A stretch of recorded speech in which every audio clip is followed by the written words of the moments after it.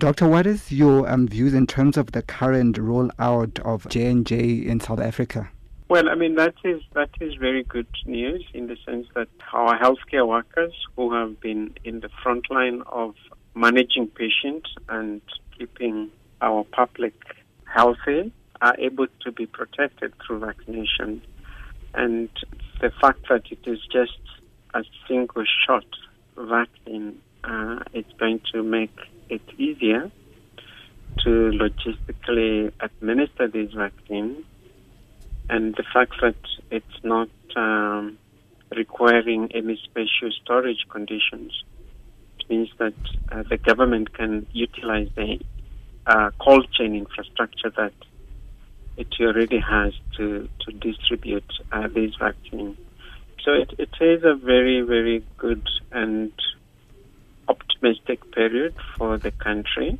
You know, the phase 1 of vaccination has already started, and we can see a lot of excitement from the public and also from healthcare workers as they get vaccinated. I believe that South Africa has not acquired license. However, they got emergency authorization. Is it possible that you can explain this emergency authorization to me? As far as I'm concerned, Johnson & Johnson has not been given emergency authorization. And let me explain to you what emergency authorization is. In the absence of a pandemic, if you to look at other vaccines that have been introduced into South African program, the manufacturer who makes the vaccine does clinical testing of the vaccine through the normal expected route of conducting phase 1 trials, which is done with a few healthy individuals to find out whether the vaccine is safe and whether it induces an immune response that is expected. Then, if successful, you go to phase 2, which requires a bit more people. And again, you try to look at whether your vaccine is safe and whether it induces an immune response and whether it protects people from what you want to prevent. And then you go to phase 3 study, which is much bigger. And in this case, you're trying to see whether the vaccine is again safe and whether it protects people from getting the disease that you're trying to protect with the vaccination. And then after that, if you're successful, you submit your data to health regulator, which in the case of South Africa is SAPRA. And then the health regulatory authority will take time to scrutinize the data and see whether every single regulatory requirement is fulfilled.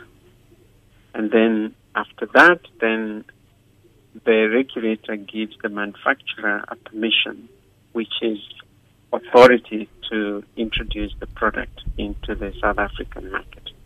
So in the case of pandemic, in this case COVID, because of the urgency, what happens is that once the data from phase 1, 2, and 3 has accumulated, instead of waiting for all that process, which can take long, for approval to be provided, a health regulator can give what is called emergency authorization of a product. And what this means is that in addition to the data that you have provided the health regulator to register your product for emergency use, the regulator will continue asking you for more data so that you can show that the product is actually meeting the expected standards of the health regulator, and subsequently you will be provided with full authorization. So emergency authorization usually happens where the risk and the public health cost of a disease is so high and there's urgency to roll out an intervention, in this case vaccine, and at the same time you've got data that is sufficient to make a good decision in terms of authorization. In the absence of the emergency authorization that you say that South Africa did not get, was it right for government to roll it out? Yeah, so remember, it was a good decision, and I think cleverly so. So the government must be applauded for that. So remember, for the Johnson & Johnson vaccine, they had finished phase 3 trial, which I told you after you get to phase 3 and you have the data, you submit that to the regulator. So what the government did was that, through the advice of experts, was that instead of the health regulator having to look at this data, which can take quite some time because it's a serious decision and every single piece of information needs to be scrutinized. Johnson & Johnson was willing to offer South African government additional doses as part of an extended testing. But this is not phase 3. This is called implementation study. So this would mean that the actual collection of more information about safety and how well the vaccine works could be collected while the regulator is, looking at the data from phase 1, 2, and 3 from Johnson. So in that way, you are able to give people who are healthcare workers at very high risk of contracting COVID a vaccine that at least we know it works and minimize the delay that comes because of the natural process, lengthy process of authorizing a product for emergency use. Can you tell me the different phases that a vaccine trial has to go through? Yeah, so you've got phase 1. So before you come to phase 1, usually a vaccine should be tested in animals to show that it's safe and it works, okay? So those are called preclinical, and I don't think you need to really worry about that. So let's talk about the phases in human testing. So you start with phase 1, and the purpose of phase 1 is to test whether your vaccine is safe, because you do not want to give a product that is not safe. So to test that, you do not want to recruit a lot of people in your trial. And maybe before I talk about testing, it's very important to say that there is a lot of regulatory preparatory work that is required. As a sponsor who has the vaccine, let's say I'm Johnson & Johnson, I have to identify a site to do my vaccine testing, phase 1. We're talking about phase 1. So I must look for a site which has the infrastructure and the expertise, because there's a lot of resources required to do a clinical testing of vaccine. And then once you identify the site and you identify the person who can do it, usually through an institution, then you need to submit your proposal, or what we call protocol, that details exactly what you're going to do. And this protocol needs to be approved by the scientific committee that need to look at the science behind what you want to do. And then also it has to be approved by the ethics committee that makes sure that you have insurance for the people that is participating in the study, and to make sure that you actually need to do this. And they will ask for any data to do with past experience of the product. And also the health regulator needs to license or to authorize that product to be tested. Okay. So then what you do, and you need to constitute an independent committee that is going to, it's called Data and Safety Monitoring Board, that will independently review the data coming from the study. And then normally you have 2 groups that you give the vaccine randomly, and another group that you do not give a vaccine, you give placebo, like salt, water, saline. So, and the idea is to compare between the 2 groups whether there is any safety signal that is being picked by the group that is receiving the vaccine product. So ideally what you're expecting is that if your vaccine is safe, the group that received saline of, and the group that received vaccine, there is no difference in terms of safety signals. Very important is that you do not include big numbers at this stage. You're looking at about 20 to 50, let's say less than 100 participants. Then if your vaccine shows it's safe at that stage, then you proceed to phase 2, which is a bit bigger study. You will recruit, up to about 500, just as an example. And again, you want now to look in more details about safety with a bigger number. But also in phase 2, you're interested to look at whether the vaccine does induce an immune response that you expect it to do when it's given to people. So at the end of phase 2, the approach is very similar, and in this case, you might even want to test the dose that you want to give the people.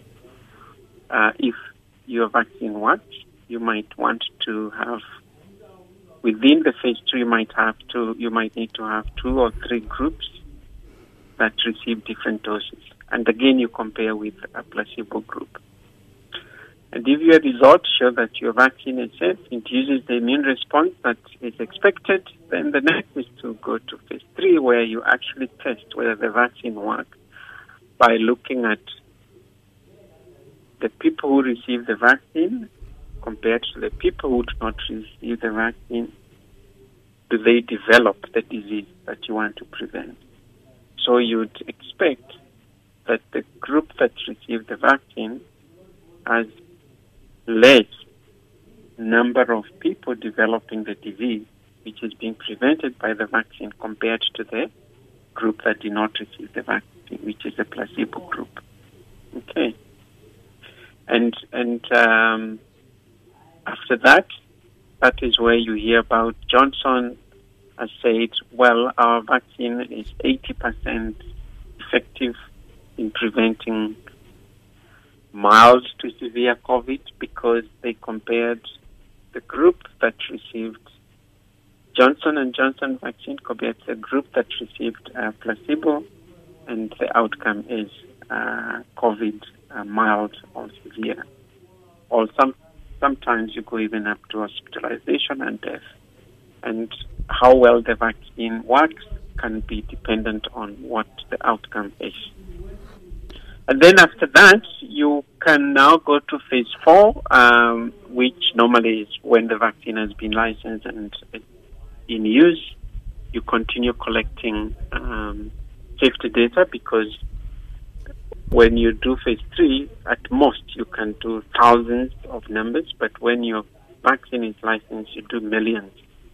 So some rare adverse events or some rare safety signals that you could not pick up with thousands, you might pick up in a million. So it is good that even after the vaccine has been licensed, monitoring of safety. Can you elaborate on the process of licensing? So the process of licensing is really informed by the data that the sponsor is collecting from all these phases. So remember, even I talked about preclinical. So the regulator will be keen to see every single data that has been generated from testing of these vaccines, including from animal studies, phase 1, phase 2, phase 3, and they are not interested not only on data from one country, they want data from multiple sources so that they can be able to make a decision on whether the vaccine is safe, whether the vaccine works, and whether this is the right product for the country. So licensing is very much based on all the data collected during the testing of the vaccine. And it's done by national health regulator, and because of the enormous work involved in going through hundreds of pages of data, lot of regulators form like a consortia which can help them share information and in a way help fast track the process of licensing. And then after it's licensed, what does this mean? When it is licensed, it means that the product has been given authority of usage. It is a confirmation that the product is good to be used for. And WHO, World Health Organization, as an example, usually licenses the vaccine. You could look at WHO as a global regulator, okay? So when WHO looks at it and licenses at a global level, it makes it easier for national regulator because the national regulator can actually look at the data that was, looked at by WHO in addition to, of course, engaging with the vaccine manufacturer and license that. So traditionally, most of the countries have always provided licensure of vaccines after the WHO has licensed those vaccines. But I think because of COVID, the urgency to roll out these vaccines, and I told you it's a very lengthy process because of how much data people need to review, you're seeing now that many national health regulatory authorities are making efforts to actually review the data and license even before WHO. But, internationally speaking, FDA, which is the national health regulator for the United States, and EMA, which is the European Medical Agency, the health regulator for the European Union, they are normally the front runners when it comes to, reviewing the data and providing license. And, after that, normally WHO comes in, and then afterwards, many other national health regulators comes on board. And then I take it once it's licensed, then it's commercial. Yes. So once it's licensed, it means that if you have a pharmacy label and you want to buy vaccines, then you can be able to buy that vaccine and administer it. If it's not licensed, so even if it's licensed by WHO and it's not licensed by South African health regulators, you cannot be able to bring the vaccine here in South Africa. So licensure or approval by the authority actually is important for making sure that the product can be used in the country. The confusion that is going around and what is confusing people is that now government is saying that with that Johnson & Johnson, there is a study that is happening in South Africa. Can you tell me more about that? Remember, you do phase 1, phase 2, and phase 3, okay? And I talked phase 4 is when you have licensure, okay? So Johnson has not been licensed in South Africa. So what phase Sisonke is all I call it implementation, is where, and it's phase 3B, which means that you have bigger numbers in terms of people who would receive the vaccine. You've got bigger numbers than the one that participated in phase 3, because this is phase 3B. And nobody received a placebo because the product works from phase 3. So ideally, what you want to do is to confirm whether the vaccine is safe and confirm whether the vaccine actually works. But already you are doing that with some data that tells you this vaccine is clearly safe, this vaccine is clearly effective, it works. But remember, with testing, it's all about the numbers. So that's why we start with phase 1, small numbers, phase 2, more numbers, phase 3, even more numbers. So within Sisonke, even bigger numbers. And I think that is what the government has been trying to do as the registration or licensure of Johnson & Johnson is being considered.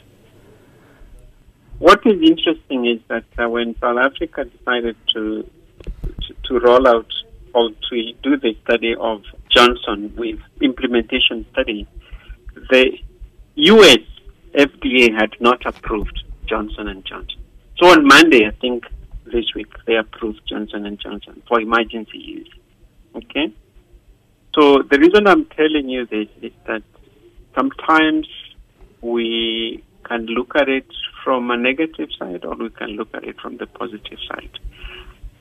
If we were to wait for the actual registration of these vaccines in order to give our priority group, which is healthcare workers, it may have taken probably another 2 or 3 months. Okay? And I can assure you the product would not be different. It would be exactly the same as the product that the healthcare workers are getting now. So, given the fact that the healthcare workers are being told to sign and it's a study, people, if they are not explained fully the reason behind this process, they might feel that they are participating in a study, in a clinical trial. But I need to remind you, in this case, nobody is getting placebo or saline, which is what I told you, a comparison product. And the reason is because we know the vaccine does work. So this is a process to actually fast-track the administration of vaccines to healthcare workers at high risk of acquiring COVID, but at the same time not compromising safety or any other aspect. The only reason this is being done, Lebo, is because if we were to wait for the normal process of health regulators to finish registration of the vaccine, it will take long. And as it takes long, people are getting infected. It's actually a very clever move by the government, because in many cases it's very hard to use a vaccine like this before it's approved by these big regulators like FDA and European Medical Agency and WHO. But think about it, this vaccine was tested on South Africans in phase 3. So the manufacturer uses phase 3 data to convince or to show the regulator that their product is safe and their product works. So, and Johnson & Johnson has potentially given SAHPRA, South African Health Regulatory Authority, data. But it's not an overnight thing. There's huge details that are contained in this data. So it's not something that approval does not happen in a week's time. You know, it takes time because it's a due diligence process which requires a lot of rigor and meticulous review of data.